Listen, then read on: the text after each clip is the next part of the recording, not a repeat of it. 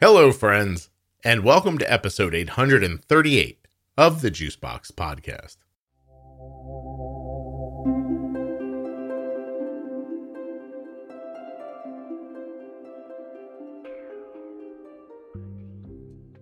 Today on the Juicebox Podcast, we're going to take a look at Tide Pool. Did you feel it? Bad pun? That's right, Howard Look is on the show. He's the founder, president, and CEO of Tide Pool, to talk about Tide Pool in general and the Tide Pool Loop app that just received FDA clearance. While you're listening today, please remember that nothing you hear on the Juicebox Podcast should be considered advice, medical or otherwise. Always consult a physician before making any changes to your healthcare plan or becoming bold with insulin. If you're a person who has type 1 diabetes or is the caregiver of someone with type 1, please take 10 minutes out of today to go to t1dexchange.org/juicebox. All I'm asking you to do, join the registry, complete the survey. It should take you about 10 minutes. When you complete that survey, your answers will help diabetes research to move forward.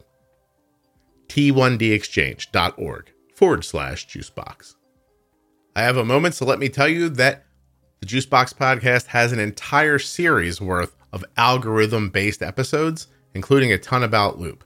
Check us out on Facebook or at juiceboxpodcast.com. This episode of the Juicebox Podcast is sponsored by the Contour Next One blood glucose meter. You can find out all about that little meter at contournext.com/juicebox. Get the meter that my daughter uses. Speaking of what my daughter uses, you could get your diabetes supplies the way we do from US Med. Get your free benefits check right now at 888-721-1514 or by going to usmed.com/juicebox. Quite a team, actually. And if you don't mind, before we talk about everything that's going on recently, can you talk about that? I mean, you said you founded the whole thing. Was it just you in the beginning, or was it you and a handful of people? How did that go? Yeah, so it actually goes back to 2012, 2013. So my daughter Katie was diagnosed in 2011 with type 1. I was actually working at Amazon at the time. It was the consumer electronics subsidiary of Amazon called Lab 126. And Katie gets diagnosed, and my initial reaction was, oh my God, I knew nothing about diabetes. I didn't know what insulin was. I didn't know there were different kinds of diabetes. And so it was really a crash course, I think, like for a lot of parents. And, very quickly into our journey, she got put on a Medtronic insulin pump and originally the Enlite sensor. I'm not exactly answering your question, but I'll get to it in just a second because I think it's kind of part of the journey. Of course. So she was on the Enlite sensor, which for her just didn't work. Like, it wasn't comfortable. It wasn't accurate. She would cry every time it had to go in. We called it the harpoon. It just wasn't right for her. And fortunately, right around that time is when the Dexcom G4 came out. And so then she's still on the Medtronic pump, but using a Dexcom G4. But we have this crazy situation where at the time, neither the Dexcom software nor Medtronic software would run on my Mac. And I was like, I can't see your data. Like, this is crazy. Mm-hmm. And so, I literally was saying, who writes this stuff? Like, why is it so hard? It shouldn't be so hard to see the data. So I started asking around. I started, meeting other people that felt like I did. I always like to give credit to Scott Hanselman. He had this great blog post in 2012 called The Sad State of Diabetes Technology. And if you scroll, 130 people down in the comments, you'll see me going, hi, my name's Howard. This is all kind of crazy. I'd like to do something about it. Anybody else want to do something about it? And so I started getting introduced to people, like Lane Desborough, like Brian Maslish, people who were also tinkering and trying to make things better for living with type 1. I eventually got introduced to a team of folks up at UCSF, Dr. Saleh Adi and Dr. Aaron Neinstein and Dr. Janice Wong. And they had started a little company called Green Dot Diabetes with another geek dad, for lack of a better way of saying it, like me, named Steve McCann. He also had a teenage daughter living with type 1 and had been doing a little bit of hacking to visualize her data. And when I met that team, Steve and the doctors at UCSF, I was like, oh my God, they're doing something about it. I want to do something about it. I initially proposed to Steve that he and I go do a startup together. And he said, you know what? I don't really want to do another startup. I want to go do this other thing. But if you do it, I'll give you your initial funding, or his wife at the time, and he gave us our initial funding. And that was how Tidepool was born. Wow. So it started as Green Dot Diabetes for people at UCSF and me and Steve McCann. We decided to rename it Tidepool in May of 2013, and that's when I became CEO. Mm-hmm. And we never looked back. From that point on, I started meeting people. The actual first person I hired at the time was Ben West, who I think is, super well known in the DIY community. He's the guy who did the original reverse engineering of the Medtronic insulin pump, which ultimately led to OpenAPS and Loop and lots of other great things. I ended up meeting Brandon Arbeiter, who I convinced to move to California and start Tidepool with me. And the rest is history, as they say. We started small and humble, and we've kind of slowly grown over the last 10 years. It's an interesting way to build something, just continuing to call out of this group of people who are all very focused for personal reasons and yet very technically adept. I'll tell you, I recognized almost every name you said, but I want to tell you that I did an interview with Dr. Adi once. It's one of the best conversations I ever had about diabetes. Oh, he's amazing. Yeah. I love him. We used to call him the basal whisperer. He is so good, and he's so calm, but so insightful. He can look in data and just go, aha, we should look at your basal rates between 3:30 a.m. and 6 a.m. Or, aha, your ISF is off by 10% at this time of day. I remember saying something that he agreed with, and I was so proud of myself. I was like, wow. All right. But yeah, we had such a, what I would consider to be a geeky conversation about using insulin that was just really fascinating and very, very informative. I still hear about it from people. They say it's one of the best episodes in the podcast. Oh, that's great. Yeah. Cool. Saleh, Dr. D, he is amazing. I consider him a close friend. I was actually just in touch with him earlier this week. And he was our original chief medical advisor at Tidepool. Well, please tell him I said hello if you see him again. Sure will. So I understand how you all are then aware of this loop algorithm that exists in the world. It's being made just by people. And, we're going to use words that if people don't understand the idea of sharing code online, I don't even understand what I do, to be perfectly honest with you here. Here, I'll give you an example. I have a GitHub account. I don't know what that means. I happy to explain it. No, if you explain it to me, it'll go right through my head and out the other side, which I think is why it's good about what you guys did. Lovely people will jump on Zooms with me and help me rebuild my daughter's Loop app sometimes. And as I'm doing it, I think, oh, I do know how to do this, but my brain just doesn't work that way. But my daughter's been using Loop for a number of years now. And she began, I don't know, Howard, I'm sorry. My daughter's 18. She's in college. She's a freshman. She was diagnosed when she was 2. So you have some context. And a listener of the podcast came to me one day and said, you should put your daughter on Loop. And gave me the big sell about it. And later they came on the show to tell me that they just wanted my daughter to be on Loop so I could figure out how to use Loop so I could explain it to other people. And I was like, okay. But wow, what a big difference. Because I had taught myself, I didn't realize it at the time, but I had taught myself to sort of be a living algorithm, to add basal and take it away and bolus in strange places where nobody would ever think to bolus and, that kind of thing. And I thought, I'm so good at it. We don't need this. And, but I was so wrong, because I sleep now like a regular person. And, and my daughter's in college taking care of herself.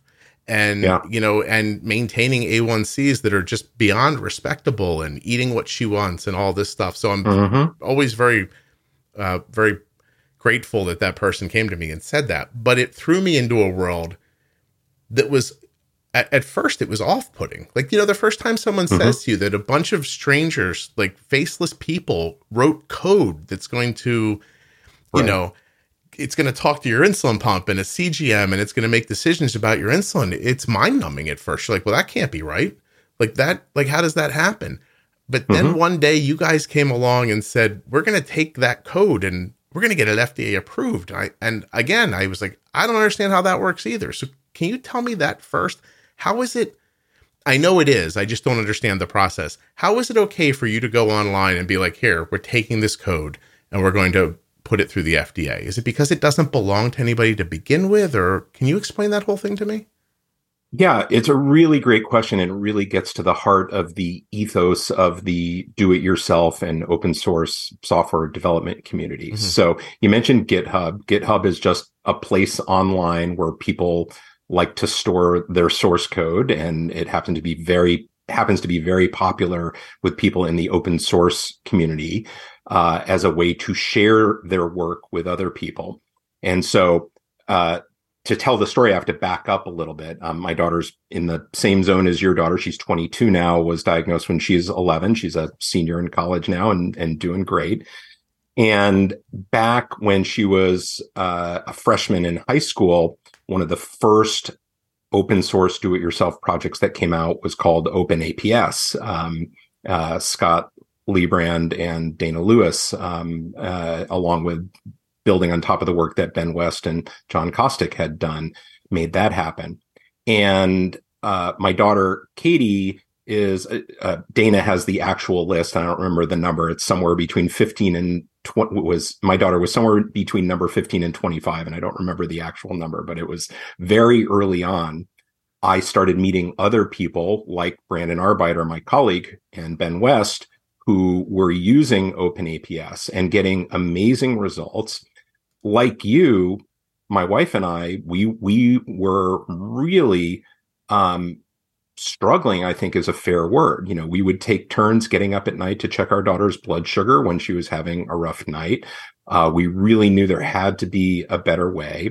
And when I started seeing what was possible based on a software algorithm making the decisions, it was just super clear to me that software could do a much better job of making the minute-to-minute decisions. Like you and I can do a great job, our daughters can do a great job, but we're not going to stop every 5 minutes and do the math and figure out what the right thing to do is tirelessly. Right. The software can do that.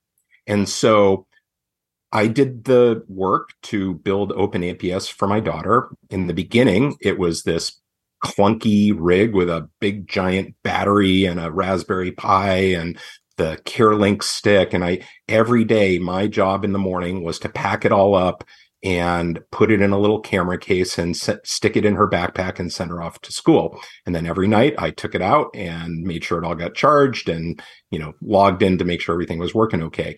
And even with all that effort, it was totally worth it because, like you said, there were really two big impacts to that. One was my daughter, for the first time since being diagnosed, could go back to living a much more normal life. She could just go about her day as a teenager and not have to worry that she was going to go low or not have to worry that she was going to go high because the system would just deal with it. And then the big win for my wife and I is not only could we worry less about her, we slept better. So it was just better for us as parents and better for our marriage and just better for our family. Yeah. So it was super clear to me early on that was the way things needed to go. Fast forward a couple of years, Loop becomes a project. I was very fortunate to see Loop early in its development cycle. I think the first person to show it to me was Ben Kamens. At the time, he was VP of engineering at Khan Academy. He lives with type 1 diabetes, and he was friends with Nate Reckliff.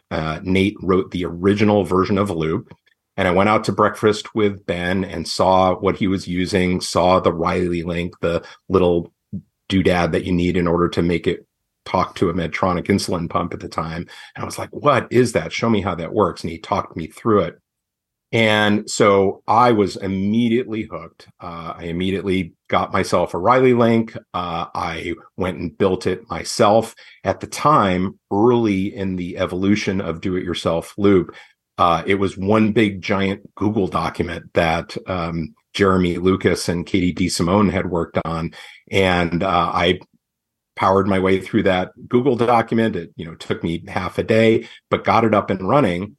And it was incredible. Mm. So not only did it have that automation component, the ability to make decisions every 5 minutes, but because it was iPhone based, it meant I didn't have to bundle up that crazy battery Raspberry Pi stuff to send with my daughter. She could actually just control her diabetes from her phone. Right. And it was absolutely mind blowing.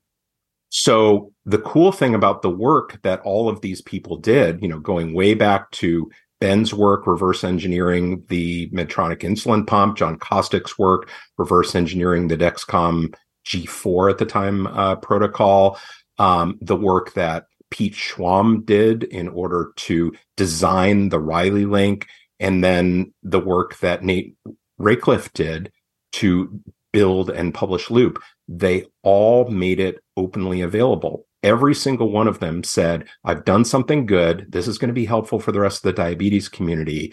And I'm not in this for the money. I just want to help people. And so they made it available. Yeah. And to me, that is just one of the incredible stories out of the diabetes community, is how many people have done that. How many people have said, this is not about the money. This is about helping our kids live a more normal life. This is about helping ourselves to not have to have fear that our kids are going to make it through the night. And so we're just going to put this code out there and help as many people as we can. You asked, so how does it work? So everybody I mentioned put their code online. Most people use GitHub these days, but it's not always GitHub. It's just a place to store the source code. And they generally make their code available using what's called a permissive open source license. Mm-hmm. So a lot of people have heard of GPL, the GNU public license. That's a less than permissive open source license that requires you to contribute your changes back. Lots of good reasons to do that. There are also permissive open source licenses. The two most notable ones are the MIT license and the BSD license. And those two licenses are really short, and you put them at the top of your source code, and it basically says, use at your own risk, do whatever you want, take it, change it, it's yours. The only requirement is that you put this copyright notice at the top of the file. Mm-hmm. You can do whatever you want. And that ability is what lets people take all these components and mix them up and do new wonderful things like create OpenAPS and create Loop. And there are lots of other examples of that. So what we at Tidepool decided to do was to take that open source code that Nate had published, that Pete Schwam had published, and we brought it in to Tidepool. And when I say we brought it in, what does that mean? On GitHub, you do what's called creating a fork. It's really just making a copy of the code. But now all that code lives in Tidepool's account. And so we can make changes to it. We can publish those changes and other people can take them if they want to. But because all of those people publish their code with a permissive open source license, it also means that we can bundle it up and package it and take it to the FDA and say, hey, here's this work that we've done. Is it okay for us to call this a product that we're going to ship to the world within FDA's regulations and put it in the App Store? So that's the work we did between 2018 and now 2023. Wow. Can I ask a question about that? Yeah. What stops somebody now that you have it FDA approved from resharing the code online as the official Tidepool code that you can just do DIY? Does anything? Nothing stops them. Okay. And in fact, we have published all of our code via open source. That they can't call it Tidepool. Tidepool is a trademark name, and they have to get our permission to do that. They also can't say it's FDA cleared. The thing that is FDA cleared is the package of the software compiled, built, that includes all of the clinical evidence that we submitted, all of the verification and validation testing that we did, all the human factors testing we did, a long laundry list of things that we needed to do in order to submit it to the FDA. We own that FDA clearance. And that clearance, that's why I wanted to bring it up. That clearance encompasses much more than just the code that is the app. It's that's right. What you guys have been working on for all this time now. That's exactly right. In fact, if it were just the code, it would be easy because most of the code existed for as long as DIY loopers have been using DIY loop. Mm-hmm. The work in getting to FDA clearance is a whole bunch of things. And I won't go into all the nerdy regulatory detail, but you need to submit clinical evidence. So the way we did that with the FDA's encouragement was we collaborated with the DIY community and our friends at the Jaeb Center for Health Research. And we did the the Loop observational study. So the observational study Loop was over 1,000 people using the DIY version of Loop, many of whom hang out in the Looped Facebook group.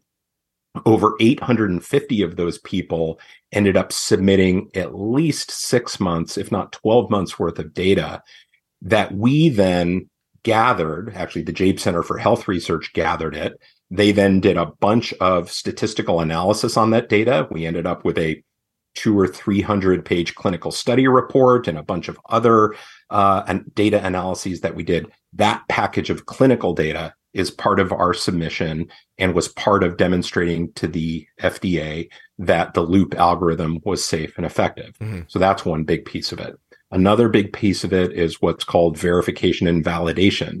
Most people just call it V&V for short. And that's really the effort to not just test the software, but to document with full traceability that you know that the requirement, the specific user story that is intended to be done, is working the way it's intended, and that you can demonstrate through test documentation that you have completely fulfilled that requirement and have reduced whatever risks may exist in that software. So we did a huge risk management effort. We did a huge verification validation effort that was part of our submission. Mm-hmm. And we're super proud of that. We also did human factors testing. One of the things you're required to do with an FDA submission is demonstrate that your software can be used by the general population. So we actually, along with our partners at a firm called CoreHF in Philadelphia, ran rigorous, formal human factors usability studies where they gave people very specific tasks and had watched them do those tasks and then recorded the data. Now, sidebar on this one, this is one of the things that was really challenging about our submission. We were ready to start our human factors testing right around February, March of 2020. And typically the way human factors testings work is you bring people into an office and you sit them at a table and you give them the training, and then you have cameras all over them and you have a one-way mirror and you record the whole thing. That's all fabulous unless a global pandemic breaks out. Yeah. So right around the time we were getting ready to start our human factors testing, we had to completely redo the human factors protocol because of COVID-19. We ended up running our so first we had to redo the protocol to make it a completely remote human factors study. So people did the study from home. Mm-hmm. We recorded them over Zoom. We recorded the screen of what they were seeing on their phone. And we did all that. And it was, I don't know if anybody had done it that way before, but it was certainly new and novel for us and new and novel for the team we were working with. Sure. So we had to generate all that data and then submit that as part of our submission. And we did it. It took extra time, but by August, September, we were doing full remote human factors studies. Can you tell me, did you learn enough about the process with the FDA that if you had to do it again, do you think would you be able to streamline what you did the first time? Was there a lot of learning? Oh, heck yeah. There was a ton of learning. The FDA calls us a first-time sponsor. Tons of things that we would be much, much better at doing it the second time.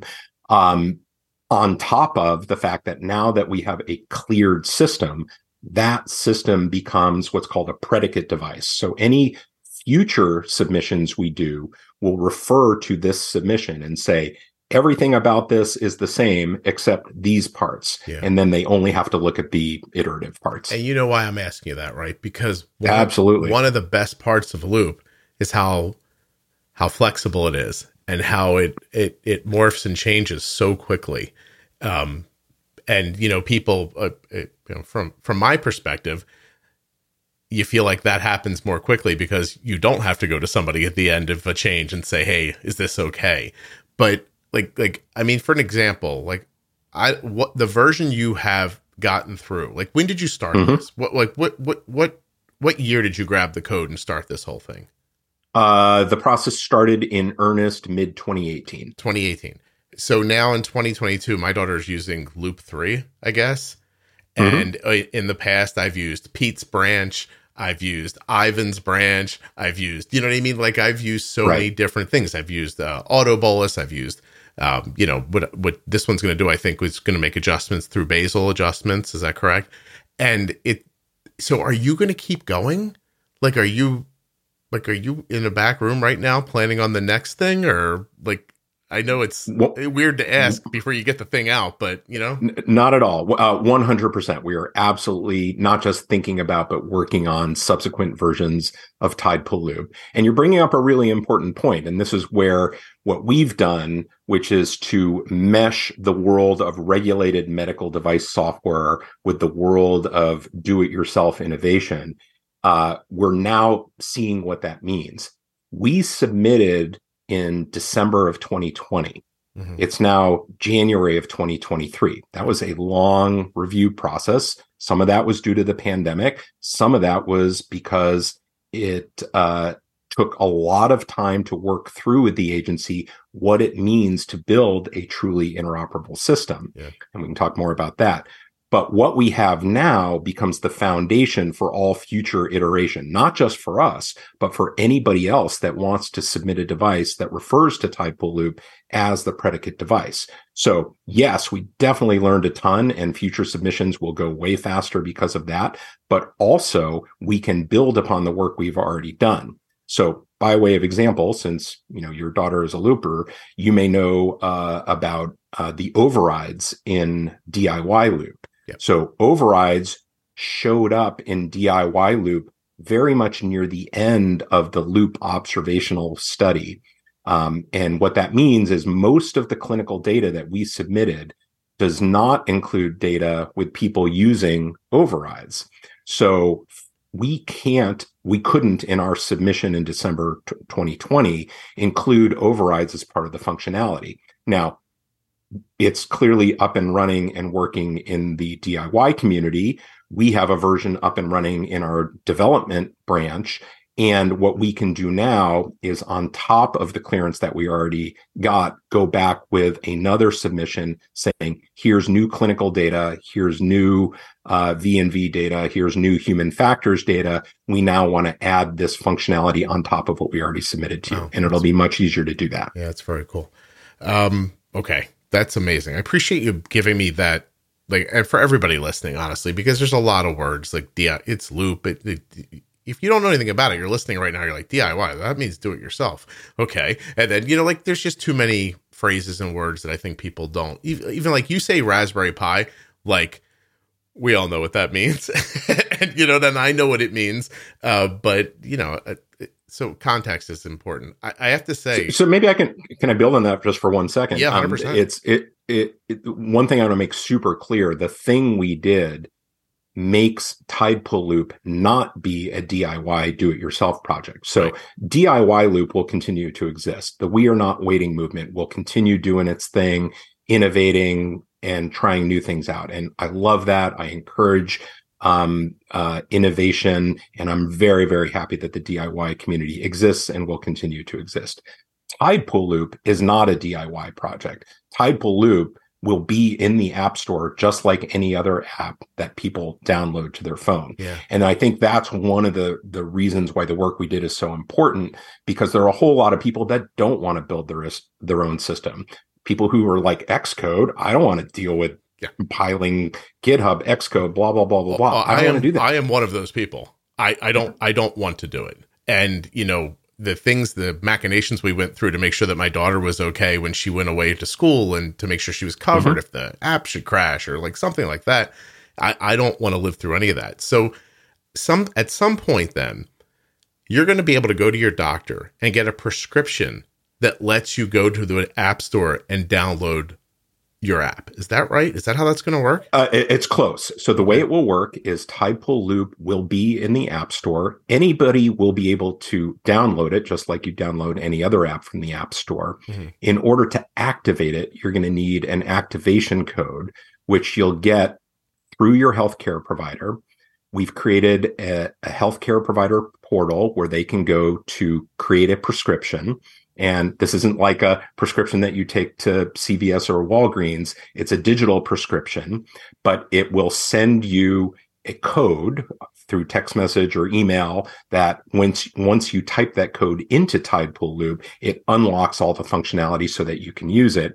And it will cause your entire set of initial settings, which you'll establish with your healthcare provider, to get downloaded. Now, a lot of people will say, well, wait a minute, can I change the settings by myself? And the answer is absolutely, positively yes. It's just that initial set that your healthcare provider will establish. We all know that diabetes is self-managed disease. We all know that there are some people that are comfortable changing their settings on their own, and there are lots of people who like to do it in coordination with their healthcare provider. We've made it so that the healthcare provider works with you to establish the initial set, but then you can go in and modify it over time. Okay. That's really great. Do you think there's a thirst with the pump companies? Like, you have agreements with, do you call them agreements? Who's it going to work with, right, when it comes out, I guess is the way I should ask.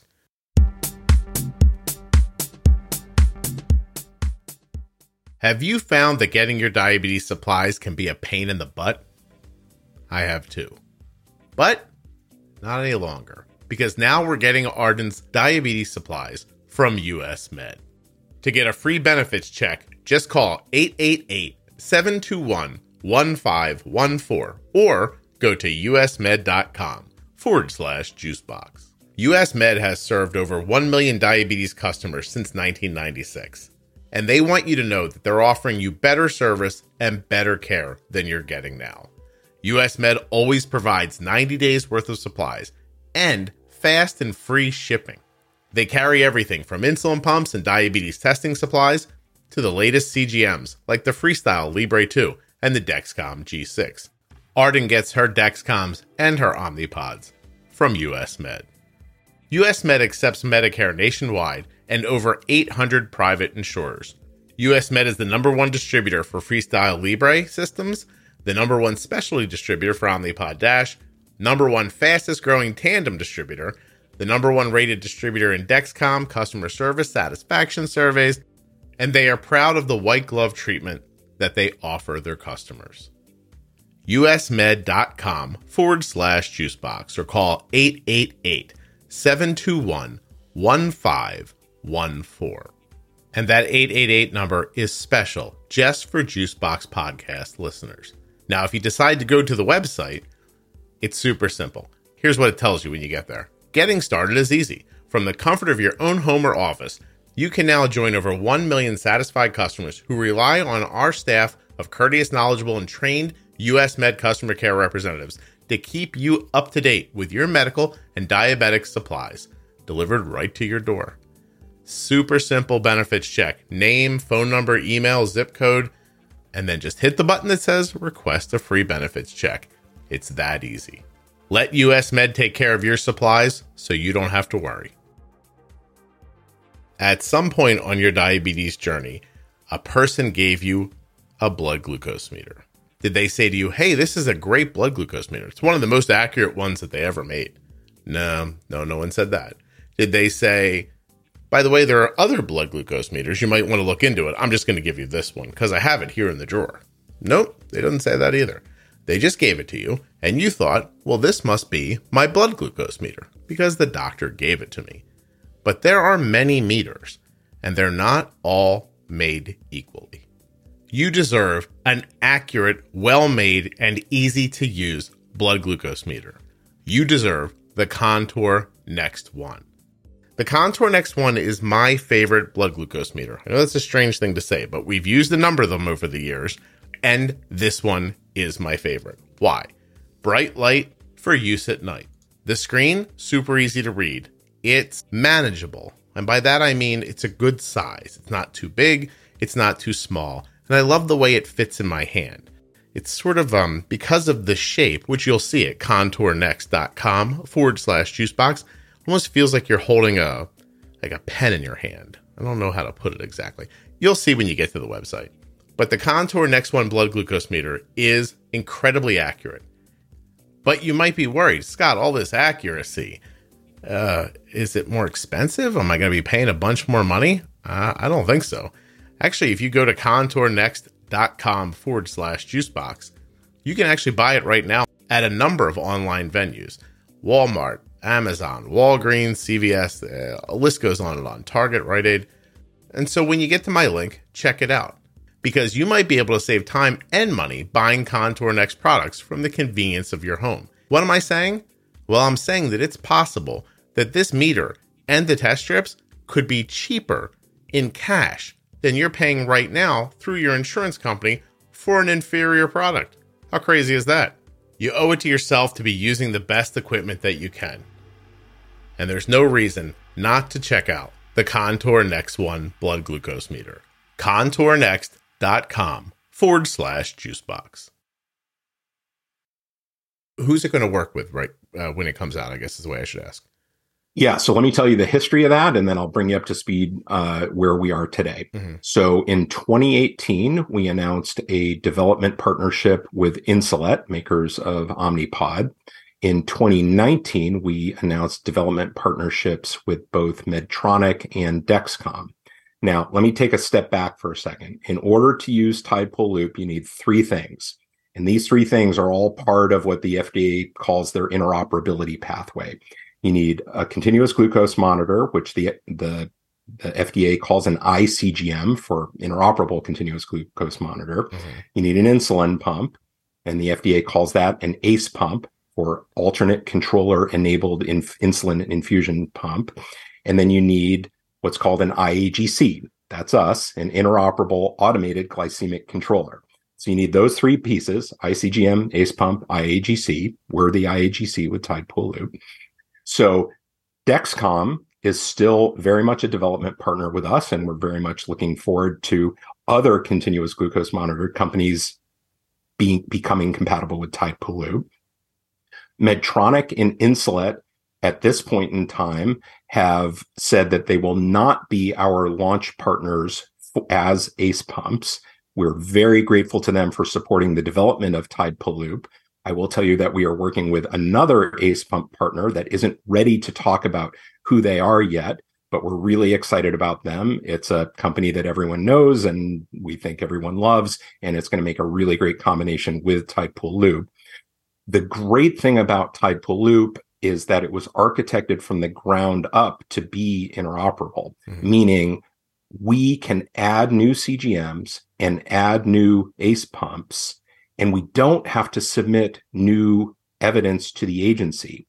Part of our submission was a set of plans and processes, and nerdy regulatory speak, they're called SOPs, standard operating procedures. We came up with SOPs that we agreed with the FDA. As long as we follow those procedures, we can add new devices over time without a new submission to the FDA. And so for us, we feel like that's pretty groundbreaking. Yeah. Like, Tide Pool Loop is the first truly interoperable system that is designed from the ground up to allow new devices to be added over time without a new submission. This might be a question I shouldn't ask you, but do you think you'll get those companies back? I'm never going to give up. Like, I think interoperability is the best thing for the diabetes community. I think if you're a person living with diabetes, you should get to choose what CGM you use, what pump you use, and what the user experience and algorithm is that you use to manage your diabetes. Right. I think interoperability is a great thing.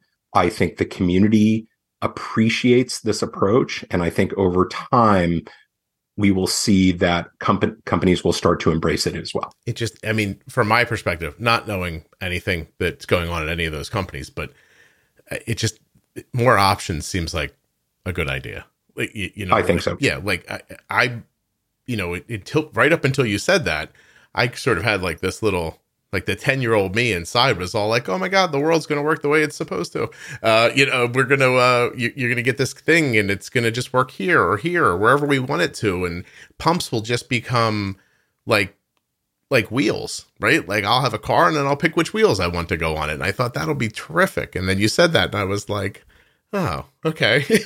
So, don't give up and if they're listening, you should do that. It just makes sense. And it's the only thing, I don't know. I mean, I can see why they wouldn't want to. I'm trying to think it through. But the other idea is like it's going to bring more people to pumping in general. That makes sense to me. Anybody who's used lube would tell you. I'm sure that's partly what happened when you were talking to the FDA. Like, it's astonishing how well it works. It's really astonishing. And so, I hope everybody gets a chance to use it. I have a lot of questions. Keep going. All right. I'll try to rapid fire them as best you can. Although it's the end on a Friday. We've all given up on enjoying this day, right? So we can just keep going. I'm enjoying this. Oh, good. I'm glad. At the moment, do you have pumps that are on a compatibility list or are you not at that point yet? We do have compatible pumps. We're not able to talk about who they are yet. Because the pump makers need to make their own decisions about when they're going to let the community know that they are going to be delivering a compatible device. Whoever they are, in my opinion, they're going to have a great stranglehold on some great social media and the ability to make some exciting announcements that people are going to get behind. So do you have a time frame, you think?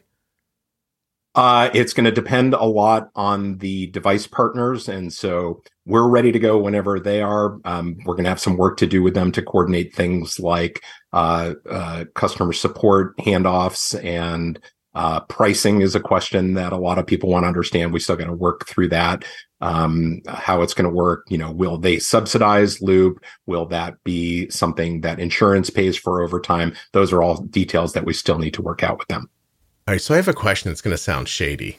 Sorry, I'm getting off the list here. Can they really stop somebody from using it? I mean, they can't stop them from DIY using it. Why would they be able to stop them from using your version of it?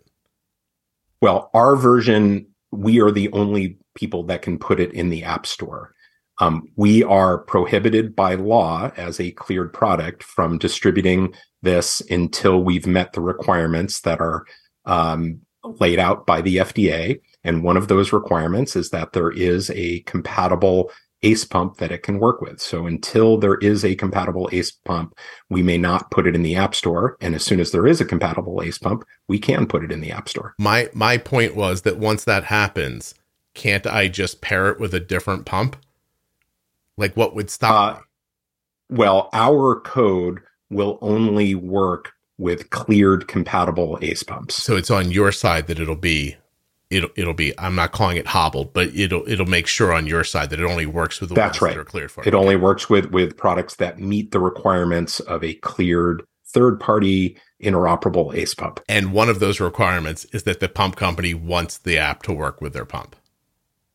That's right. Yeah. Okay. Got it. All right. Thank you. Yeah, well, actually, let me correct that. That's not completely right. There is a world in which a pump company could deliver a pump which conforms to diabetes device interface standards. Mm-hmm. There are Bluetooth standards and IEEE standards. And it is possible that a company can deliver a pump that conforms with those standards and not specifically say, here are the controllers that it works with. They could just say it will work with controllers that meet these standards. Yeah. That is hypothetically possible. Mm-hmm. We haven't seen that happen yet, but I am optimistic about that in the future. I think in the original Jurassic Park movie, Jeff Goldblum says something like, life will find a way. And I think that's appropriate right here. So, okay, we'll just keep going. It's a good example. Yeah. The algorithm that you have, will it consider digestion times? This is obviously a question from a looper. Like, can you tell it like, hey, this is going to hit more like pizza or more like candy or 3 hours or 4 hours? Can you set those with the app? Yeah, absolutely. That is one of the unique and wonderful features of Tide Pool Loop. This also exists in DIY Loop. When you do a meal bolus, you not only say, here are the number of grams of carbs that I'm ingesting. But in Loop, you use an interface that uses emojis, and the default emojis are lollipop, taco, and pizza. Mm-hmm. Lollipop has the fastest carb absorption time, 30 minutes. And then taco and pizza are slower. So you can say, here's a slice of grandma's lasagna, and it's clearly more like pizza than it is like a lollipop. So you tap the pizza icon. Can you still post date a bolus? Can I? You can. Yeah. Excellent. Yeah. That's another great feature that we love about Loop. And both, again, this exists in both DIY Loop and Tide Pool Loop. It's a feature that I think is really great for parents of small kids with type 1, for example. You put a sandwich in front of your kid, you guess it's 30 grams of carbs, you bolus for 30 grams of carbs, and then your kid decides to only eat half a sandwich. Well, it turns out with Loop, with Tide Pool Loop and DIY Loop, you can go back and edit that meal bolus. It obviously doesn't pull insulin out of the body, but what it does is it modulates all future delivery of insulin to make up for the fact that it now knows that you ingested fewer carbs than originally planned. I would say that I think two of the best features that I would use all the time is that just be able to like go back and say, hey, we said 40, but it was really 30, and right. Just tell it, because maybe it can't get the insulin back, but it can start making decisions in the future with the idea that, hey, I think we have 10 carbs too much insulin going. Maybe I can take the basal away for longer or do something to try to impact it. And then the other thing is to be able to tell it, look, I'm going to have 20, I'm going to have a 20 carb impact from fat from French fries like 90 minutes from now. And then when the Loop starts seeing the impact come, it goes, oh, and you don't have to go back again and make a secondary bolus. It's the Loop version of, like a square wave bolus or something like that, which is terrific. Exactly. Yeah. And Loop, besides having knowledge of the carb absorption time of what you ingested, the other nice thing about the Loop algorithm is that it pays attention to how your body actually reacted. It's dynamic carb absorption is the term. It looks at what it predicted would happen and what actually happened, and then it uses that iteratively over the course of the absorption of the carbs and the insulin to make modifications to its prediction. Did you have to get clearance for different insulins, or does that lie on the device manufacturer? We did have to get cleared for different insulins. So very specifically, Tide Pool Loop is cleared for use with Humalog and Novolog. A lot of people ask about Fiasp. During the clinical study, it was pretty early in the adoption of Fiasp, so there wasn't a lot of data from Fiasp users. But over time, I think we can collect more clinical evidence and hopefully broaden the labeling to include other insulins. And just while I'm on labeling, it's labeled down to age 6, again, because there was plenty of data in the clinical study to support that. And over time, I would expect that we can expand that as well. Wow. Hey, everyone does, but don't forget Apidra. There you go. Don't worry. I know you're not going to, but it's my daughter uses it. It's fantastic. Target blood sugars, user definable all the way. I mean, with regular Loop, I don't know. Where does it stop you? With DIY Loop, I don't know the answer to that question. With Tide Pool Loop, the target range that is configurable by the user to anywhere between 87 milligrams per deciliter and 180 milligrams per deciliter. You're just trying to make me cry, Howard? Is that what you're doing? That's beautiful. Thank you. We're pretty happy about that. You should be. That's amazing. Hey, let me ask you a question for the other pump manufacturers that are listening to this right now, and they're listening. So, how tough was it to get clearance down to 87? Was it really that tough of a slog? Like, cause they're all at like 112 or 110 or something like that. Well, I don't know how to answer, was it tough?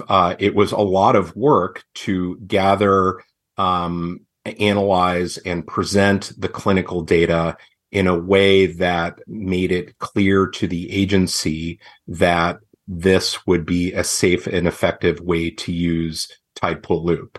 So was it tough? I would say it was a lot of work. And we're very grateful to the participants in the Loop observational study, because the thing that made that possible was the people that were willing to do all of the work that it takes to participate in a clinical study and to make their data available so that we could include it with our submission. How valuable was that you were basically working with pioneers instead of people who were culled through and found through like the regular way they find people for stuff like that? Oh, it was, to me, just an incredible testament to the willingness of the community to pay it forward. Yeah. Like, it is a ton of work. My daughter's been in several clinical studies. I don't know if your daughter has done that, but it is hard work. You have to answer questionnaires. You have to install software to submit data. You have to be willing to let people have access to your data.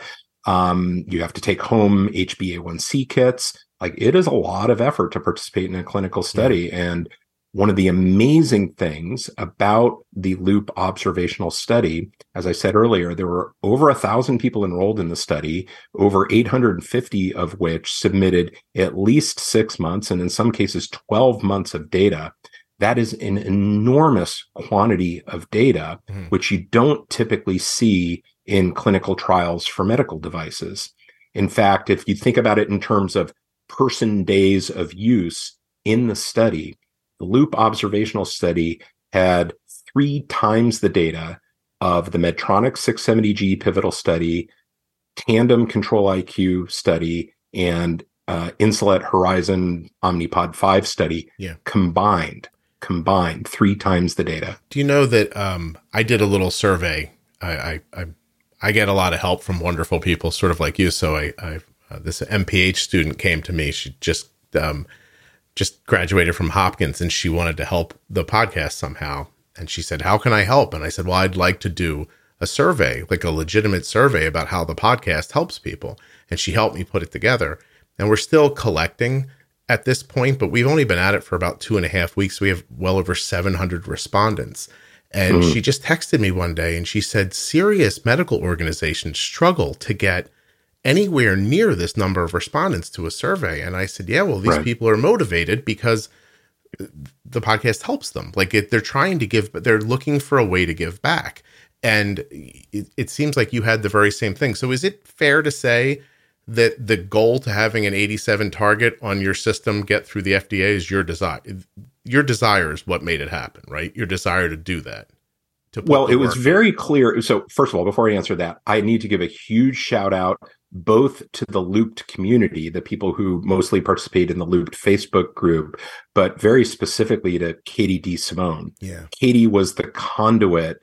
She was the person who sat in that community and said, hey, everybody, you've all been asking me how you can help pay it back or pay it forward. This is how you can do it. You can participate in this clinical study. Yeah. So Katie's work to coordinate all of that, basically as the liaison between the Looped community and the Jaeb Center for Health Research that ran the study, was just absolutely incomparable. Yeah. We could not have generated all that data without Katie's efforts and without the Looped community. We don't know each other personally, but I have such a warm feeling towards her because she's the first person to come on the show and just kindly explain to me while I was going, I don't understand, like walking through what Loop was to me so many years ago now. Yeah, she's an amazing human and 100%. We love her dearly. Yeah, me too. Okay, so all right, so 87, cool. I don't even care what the top number was. Oh, I didn't actually answer your question. Sorry. So first, how did we come up with the data? And that was because of the Loop community and the work that Katie did interfacing between the Jaeb Center for Health Research and the Loop community participants in that study. At the end of the day, we took all of the data and we looked for very obvious places where the balance of risk of hypoglycemia and the safety of the lower target range made sense. Yeah. And so that's just a ton of data analysis work that was done both by our data science team and also the Jaeb Center for Health Research. And then ultimately it was a back and forth conversation with the agency where we presented the data. We showed them where we thought the lines should be drawn and why we thought those lines made sense. Mm-hmm. And they agreed. I feel like the answer to this question is going to be no because of the timing when you jumped in, but does the app have the ability to enter pumped insulin like Afrezza or an injection, and to give it consideration? That's a great question. It currently does not have the ability to enter outboard non-pump insulin. Mm-hmm. That's obviously a feature that we know a lot of people would love to have, and something we'll consider for a future version of Tidepool Loop. Okay. I'm sorry. I'm scrolling past the questions that, and by the way, as we're thanking people, the listeners of the podcast sent 4 pages of terrific questions for me to talk to you. Oh, that's great. Because they probably know, Howard, that what would happen is I would start pontificating, and then you and I, like an hour and a half from now, would be talking about something silly, and they'd be like, nobody asked any real questions, and that would be my fault. So they're trying to keep me on brand here. Awesome. For people who plan on just continuing to use DIY, does it help you at all if they get the prescription? Like, I asked this question because this is somebody trying to they want to give back still. So, that's super helpful. Does it help Tidepool if someone gets a prescription but then continues to use DIY Loop? I can't think of an immediate reason why that would be helpful, but let me go think about that. I couldn't either, but I thought it was another example of just people wanting to do something. Here's a thought, and this is, one of the reasons, again, why I think what we're doing is valuable. We have heard, and, this is anecdotal, but I think there are some folks I know in Europe, for example, that have studied acceptance of DIY systems in endo clinics. We've heard anecdotally that there are some providers that are really uncomfortable with their patients using DIY systems. Mm-hmm. So one of the big benefits, I think, of Tidepool Loop being an FDA cleared product and being available in the App Store is that for those people that have providers that are a little queasy about their patients being on DIY systems, this is a great alternative. So not only does it give the person living with diabetes who may not want to build their own system an option that they can look at and go, oh, great, that's FDA cleared. It also gives their provider a little more confidence because their provider can say, okay, I'm no longer scared that you as my patient are using a system that I don't know anything about. Do you think that's mostly everybody just, I'm just going to say what I was going to say. That's just ass covering, right? Because like I've seen doctors, people mention it and they go, no, don't. If you do that, I've heard people be told, if you do that, I'm dropping you as a patient. And right. I've seen doctors go, cool, let's do it. And I've seen the one where the doctor pretends they don't know what you're saying. They almost la their way through it when you tell them, and then they just act like you never said it and keep going. I've seen all 3 of those things happen. So this is going to take any kind of that uncomfortableness for those physicians and allow them to say, hey, we've got a good thing for you to try here. It's FDA approved. They can get behind it. So then the next question comes is who's going to help? But this is something I think about all the time. Are you guys going to get involved with the training?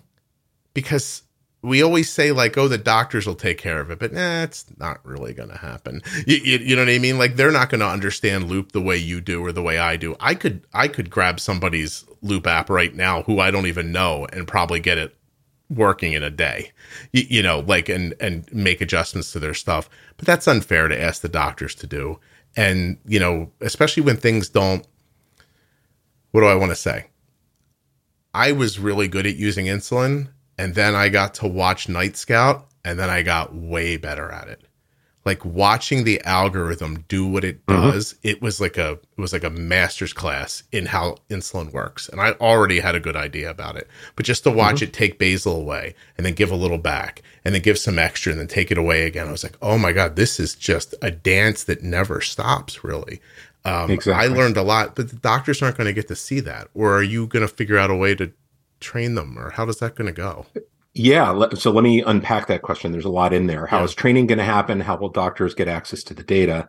So we developed training both for the person living with diabetes, also caregivers. So part of our human factors testing was testing what are called dyads, so parent and child pairings. So training that is targeted at parents and including training that is targeted at adolescents who are on the transition to self-managed care. So we created a whole curriculum that is actually both built into the application, but also exists in traditional user manual form.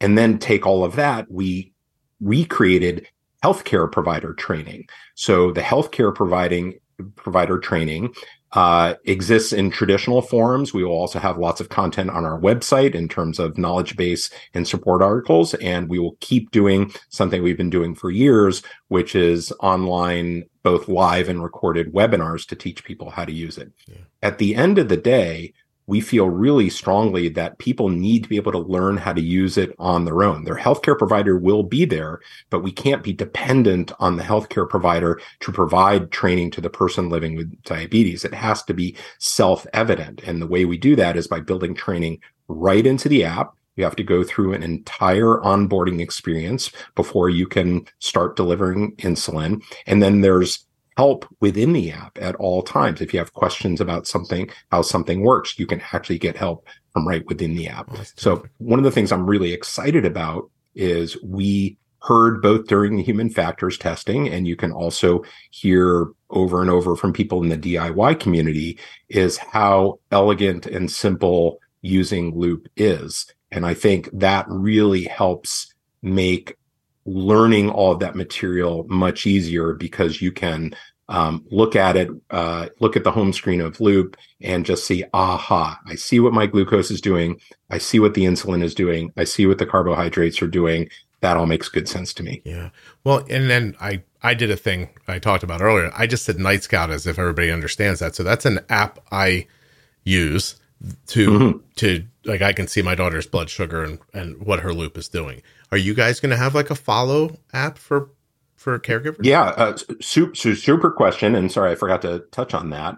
So popping back a level, Tidepool started life as a data management platform, and we are still a data management platform. So Tidepool Loop will automatically upload data to Tidepool. So people will be able to see their data in Tidepool for web, in Tidepool mobile. And yes, we will have a follower experience that'll enable loved ones to be able to see your glucose and insulin data remotely. Yeah, I was going to say you're going to be my GitHub, but right, like you, but nobody will understand that, so I'm not going to say it.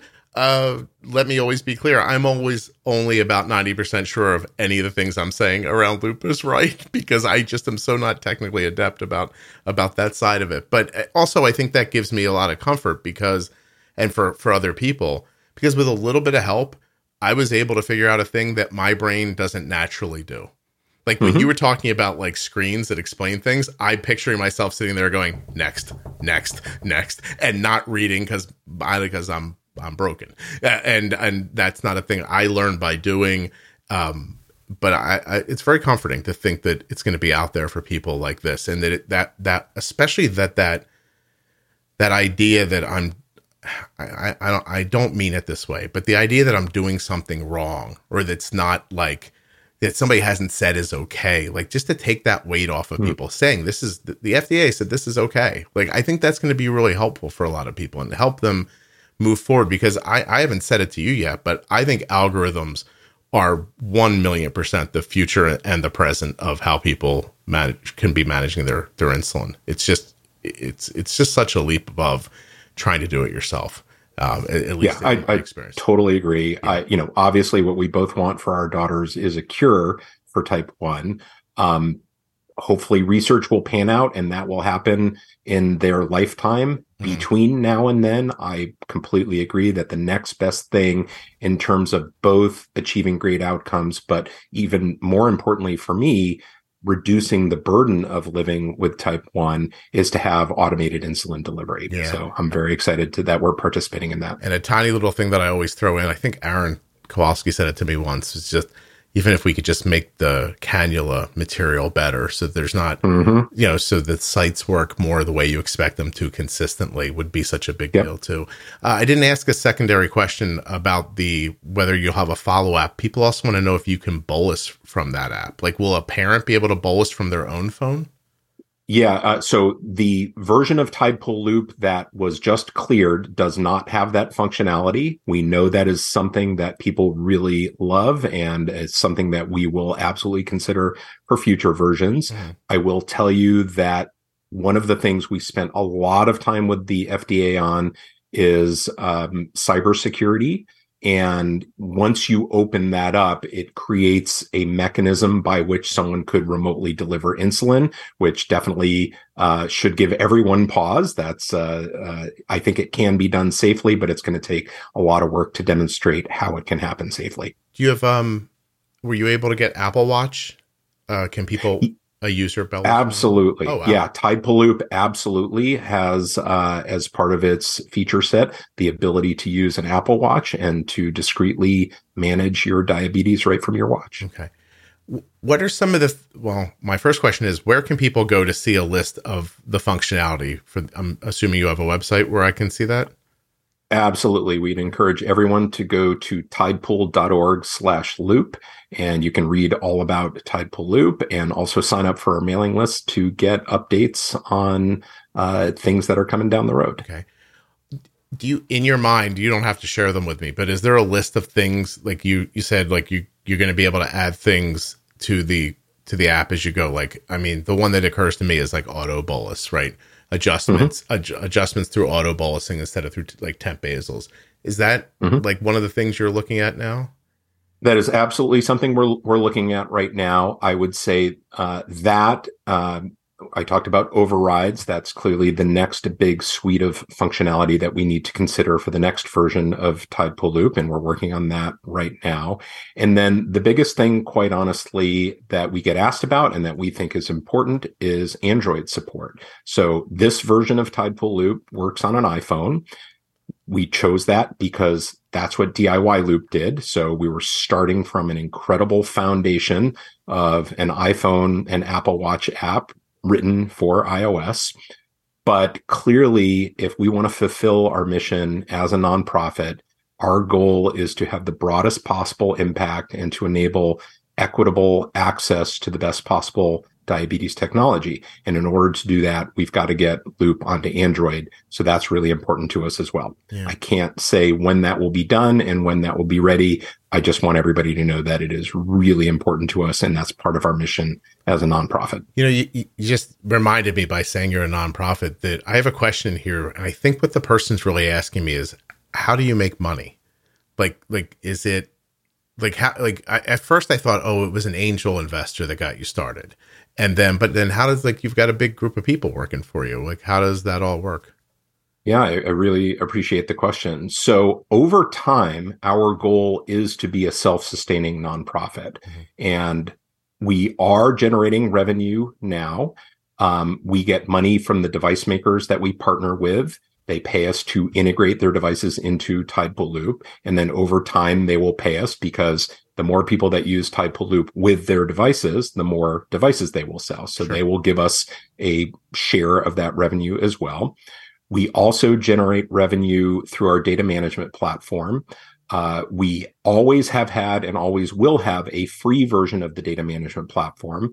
But last summer, we launched what we call Tide Pool Plus, which is an enterprise version of Tide Pool for web that's very specifically geared towards the needs of enterprise healthcare provider clinics. So it provides functionality, for example, that allows it to integrate with their single sign-on mechanism. It has functionality that allows them to manage their entire population of diabetes patients. So there's a dashboard where you can, for example, say, show me all my pregnant moms living with type 1, or show me all my new diagnosis patients, or show me all my patients that are struggling with hypoglycemia so that I can provide better proactive care. Okay. And it also lets you do integration with electronic health record systems, for example. So we generate revenue through Tide Pool Plus, which is our enterprise version of Tide Pool. We generate revenue through Tide Pool Loop, doing both development work and then ultimately ongoing. And then the final bit is we get incredible support. And I've got to give a shout out to JDRF, to the Helmsley Charitable Trust in particular, that have really supported us tremendously over the years. And we would not be here without their support. And there are literally thousands of individual donors that have reached out, and we get donations everywhere from $1 to $5 to $100 to $10,000 and sometimes hundreds of thousands of dollars. And every one of those donors makes a difference to us, and it helps us do our work and continue on our mission. Oh. So for folks who are listening who want to help support us, thank you in advance if you have supported us. And if you'd like to support us, you can go to tidepool.org/donate. Oh, it's really wonderful. It's actually encouraging. It really is to know that that people don't just say, oh, that would be nice, but I'm willing to do a thing. And I mean, listen, it's not money, but I have that feeling a little bit. Like I'm trying to spread the word about algorithms because I just know how it will help people. And that's great. And I think anywhere where people can do something that fits in with their thing is really valuable. I thought of one other way we make revenue, and I'm remiss in talking about it, so I want to make sure your listeners know. One of the things we do is when you make a Tidepool account, we ask you, would you like to donate your data for research and product development? Mm-hmm. And tens of thousands, I think we were well over 30,000 or 40,000 people have checked that box and said, yes, I'd like to donate my data. That's a pretty amazing thing because it lets us bundle up those data sets. We call this the Tidepool Big Data Donation Project, and create these massive longitudinal data sets. We anonymize them. We strip out all identifying information, but we bundle the data sets together, and we can give them away for free, which we do often to nonprofit academic researchers, but we can also license those data sets to for-profit companies, whether they're doing pharmaceutical development or diabetes device development. Wow. And that's another way that we make revenue. One of the things we do as part of that program, because we're a nonprofit, is we want to give back a little to the other diabetes nonprofits that are working so hard to make things better for everyone. So we let you choose which diabetes nonprofit you want us to share that revenue with. And we share 10% of the revenue that we get through the Tidepool Big Data Donation Project back with other diabetes nonprofits, nonprofits like Children with Diabetes, JDRF, Diabetes Sisters, Beyond Type 1. There's a whole list there that people can choose from. Oh, that's amazing. Well, thank you. I'm glad I asked that question. I almost skipped over it. Now I'm like, well, that worked out. Tidepool just in America or other places? So the company is based in the U.S., but we do have international employees. We're a completely remote organization. I'm sitting here in Mountain View, California. Syra is in Southern California. We've got people all over the U.S. and in Europe. And over the course of time, we've had people in New Zealand and Australia and lots of other places, Canada. In terms of use, we officially support our use in the United States. For our Tidepool data management platform. We know we've got tons of users internationally. We are GDPR compliant, which is the data privacy regulation in the European Union. We don't specifically claim that we meet any locale's data privacy requirements. There are some pretty funky ones. Sometimes countries will say, well, your servers have to be in our country. We don't do that yet, but we also don't shut people off if we know that they're in another country. We know we've got a ton of people in Israel, for example. There's a ton of people in Northern Europe. And so our goal over time is to much more officially support other languages and other locales. Right now, we're largely US centric, but we definitely have a pretty healthy use population outside the US. For people who are familiar with Loop and probably familiar with the app that you started with, has there been anything, like we talked about some things you've put into it, was anything taken out of it at the behest of the FDA, or did it pretty much stay the way it was?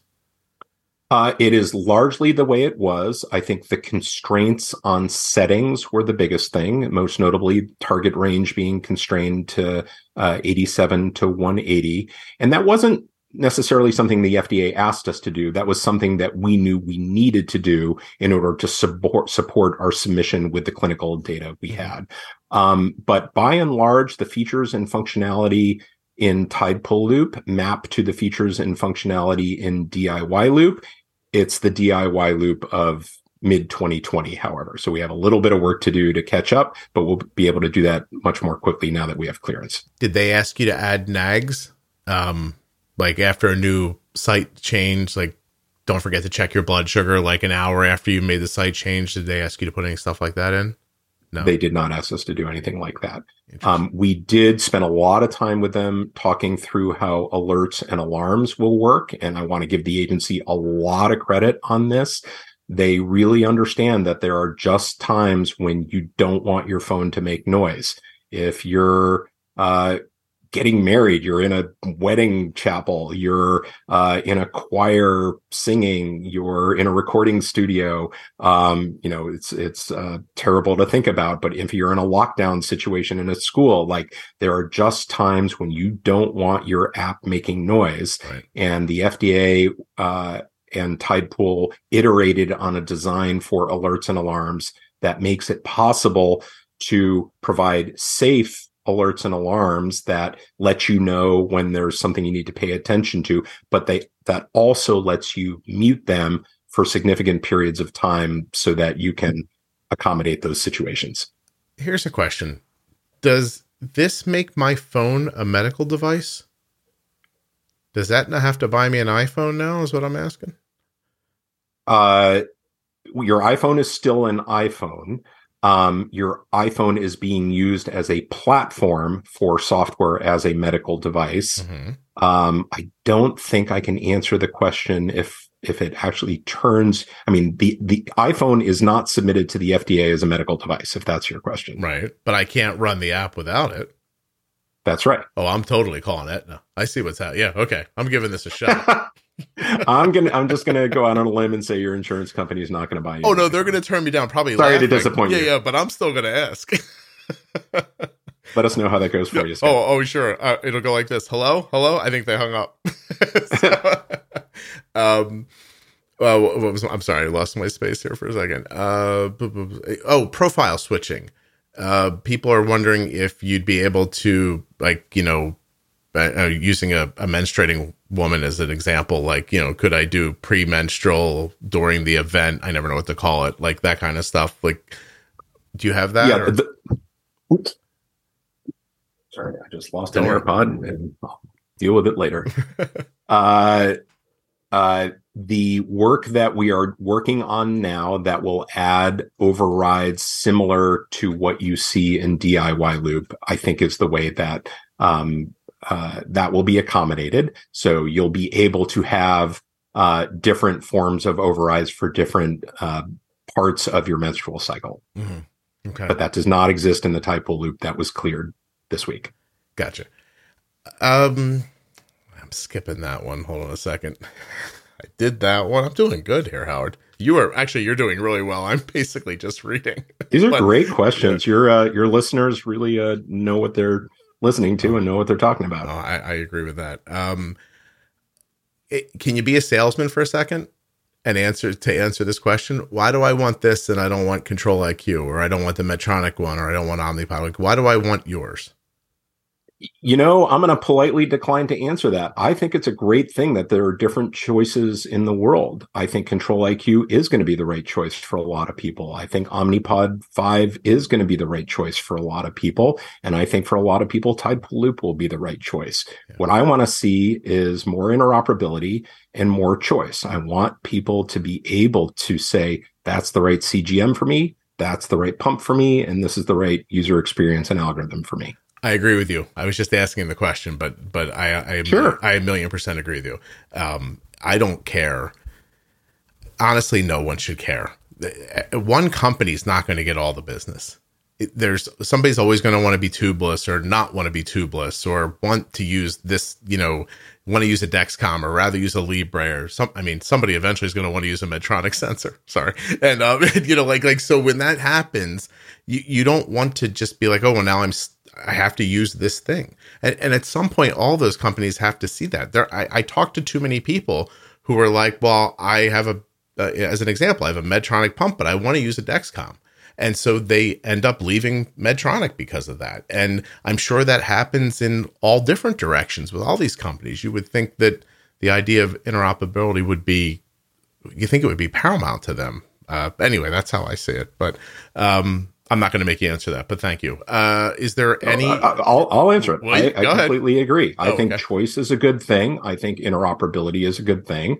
And I think the thing that interoperability and choice also lead to is greater access. At the end of the day, what I really want to see happen is everybody who is living with diabetes to get access to the right technology that works for them. Yeah. And we just have a lot of work to do. And this is, way above my pay grade. But as I'm sure your listeners know, the, reimbursement system, the healthcare system, the way access to technology happens today is not fair and equitable. And we are a long way away from the, new diagnosis kid with type 1 who's got a single parent on public assistance insurance, getting access to the best possible technology. And our small part in that is let's make it easier. Let's make it easier with an interoperable system so that someone can actually get access to the best possible care. Yeah. There's lots more to be done, but that's what I want to see happen. Amen. That's well said. All right, Howard, let me ask you this. Is there anything I didn't ask you? Something I should have? Wow. We covered a lot of ground, Scott. I can't think of anything off the top of my head. Syra, is there anything that you can think of? Shaking her head at us. I know that the one thing I never do understand is the difference between like cleared by the FDA and approved by the FDA. There's actually two different things. Absolutely, they are two different things. Here's the 60-second digest of what that means. Mm-hmm. The FDA thinks about medical devices and products in risk levels, risk stratification. There are class 1, class 2, and class 3 devices. Class 3 is the riskiest, and class 1 is the least risky. So tongue depressors and Band-Aids and over-the-counter medicines and things that don't carry a lot of risk are class 1. Historically speaking, anything that is new is automatically designated class 3 because it carries unknown risk. Okay. What the FDA did was they created these pathways, and they're called de novo pathways. And de novo means we are going to consider this from new. It means from the new in Latin as a class 2 device. So these interoperability pathways, the IAGC, CGM, and ACE pump designations that I talked about earlier are all class 2 devices. When you submit a class 3 device, you have to go through what's called the PMA process, pre-market authorization, or pre-market approval. And so that's when you get FDA approved, is when you have a class 3 device. With a class 2 device, you're getting what's known as 510K clearance. And what that's saying is my device is just like this other device that is the same other class 2 device. And so you get FDA cleared. That's what we just did. We submitted a 510K application and we got clearance for Tide Pool Lube. Our predicate device was Control IQ. So part of our submission was going feature by feature, capability by capability, and saying, here's why our device is what's known as substantially equivalent to the Control IQ. Mm-hmm. What's cool about us getting clearance now as a class 2 device is we can become the predicate device for all future devices that want to do similar things to what we've done. Okay. And we're pretty proud of that. Wow. You should be. That's wonderful. This whole thing is amazing. I have to tell you, just to give people the idea of about a span of time, I looked while you were talking earlier. You brought up Dana and Scott, mm-hmm. the husband and wife who, back when Open APS and they were talking about that, they were on my podcast on episode 63 and 64 concurrently. And my best guess is that you're going to be episode like 838 or something like that. Whoa. And when they amazing. When they were talking back then, I was gobsmacked. I was like, this lady says that, like, you know what I mean? I'm like, she's saying that there's a thing on a thing and she's saying Raspberry Pi. And I'm like, this sounds like stuff I don't understand. And then she's talking about how great her stuff is and how her outcomes are. And then I didn't think of it for years. Like, it felt to me like back then, it just felt to me like it was 3 people who were doing this thing. And I happened to talk to a couple of them to see that. I don't know. How many years later that is? That was the beginning of 2016 that happened. Well, if I can pile on that for a second, yeah. I think Dana Lewis and Scott Librand, and it may be pronounced Librand. Apologies, Scott, if I've gotten it wrong. And before them, John Kostick, who did the work to reverse engineer the Dexcom G4, Ben West, who did the work to reverse engineer the Medtronic insulin pump. And there's a whole bunch of other folks who worked on Night Scout, and I'll miss a bunch of names if I even try, but they all know who they are. Like everyone who did all of that early work laid this incredible foundation. And I often say that at Tidepool, we're standing on the shoulders of giants. And it's very true. We could not have done this without the work of all the people I just mentioned, without the work of Nate Ratcliffe, who wrote the original version of Loop. And to me, it is just incredible testament to how this community wants to make a difference. Like I said earlier, every single person is just saying, hey, I think there's a better way to do it. I'm going to go do it. I'm going to do it. I'm going to use it on myself. I'm going to share my work. I'm going to take contributions that other people make and make it even better. And everybody did that. And I hope in our little way, Tidepool is doing that too. We're sharing everything we're doing openly. All of our code is out there. We're actually publishing all of our regulatory interactions openly, because we want to help other innovators and entrepreneurs with their interactions with the FDA. And, at the end of the day, it takes a village to help deal with this crappy disease. So we're trying to do the best we can. I can't thank you enough for having the idea and bringing it forward like this, and for all the people. Like you said, I can't name them the way you can, but I'm so grateful for all of them. My daughter's life is monumentally different, like just different than it would have been otherwise. And I'm not kidding you. I was going to kill myself with the not sleeping thing. The first few years, I talked myself into believing I was one of those people who didn't need sleep. Like, we all tell ourselves that at one point, like, I'll be okay. But man, 6-7 years into it, and I was hanging on by a shoestring, and I hear you. It's a big deal for me. So, and for a lot of other people. Same. My daughter has benefited. My wife and I have benefited, and thousands of other people too. Okay. Tidepool.org, right? That's it. All right. Tidepool.org/loop. Sign up and we'll keep you updated. Howard, thank you so much. I appreciate it. Thanks for having me on, Scott. I really appreciate it. I do too.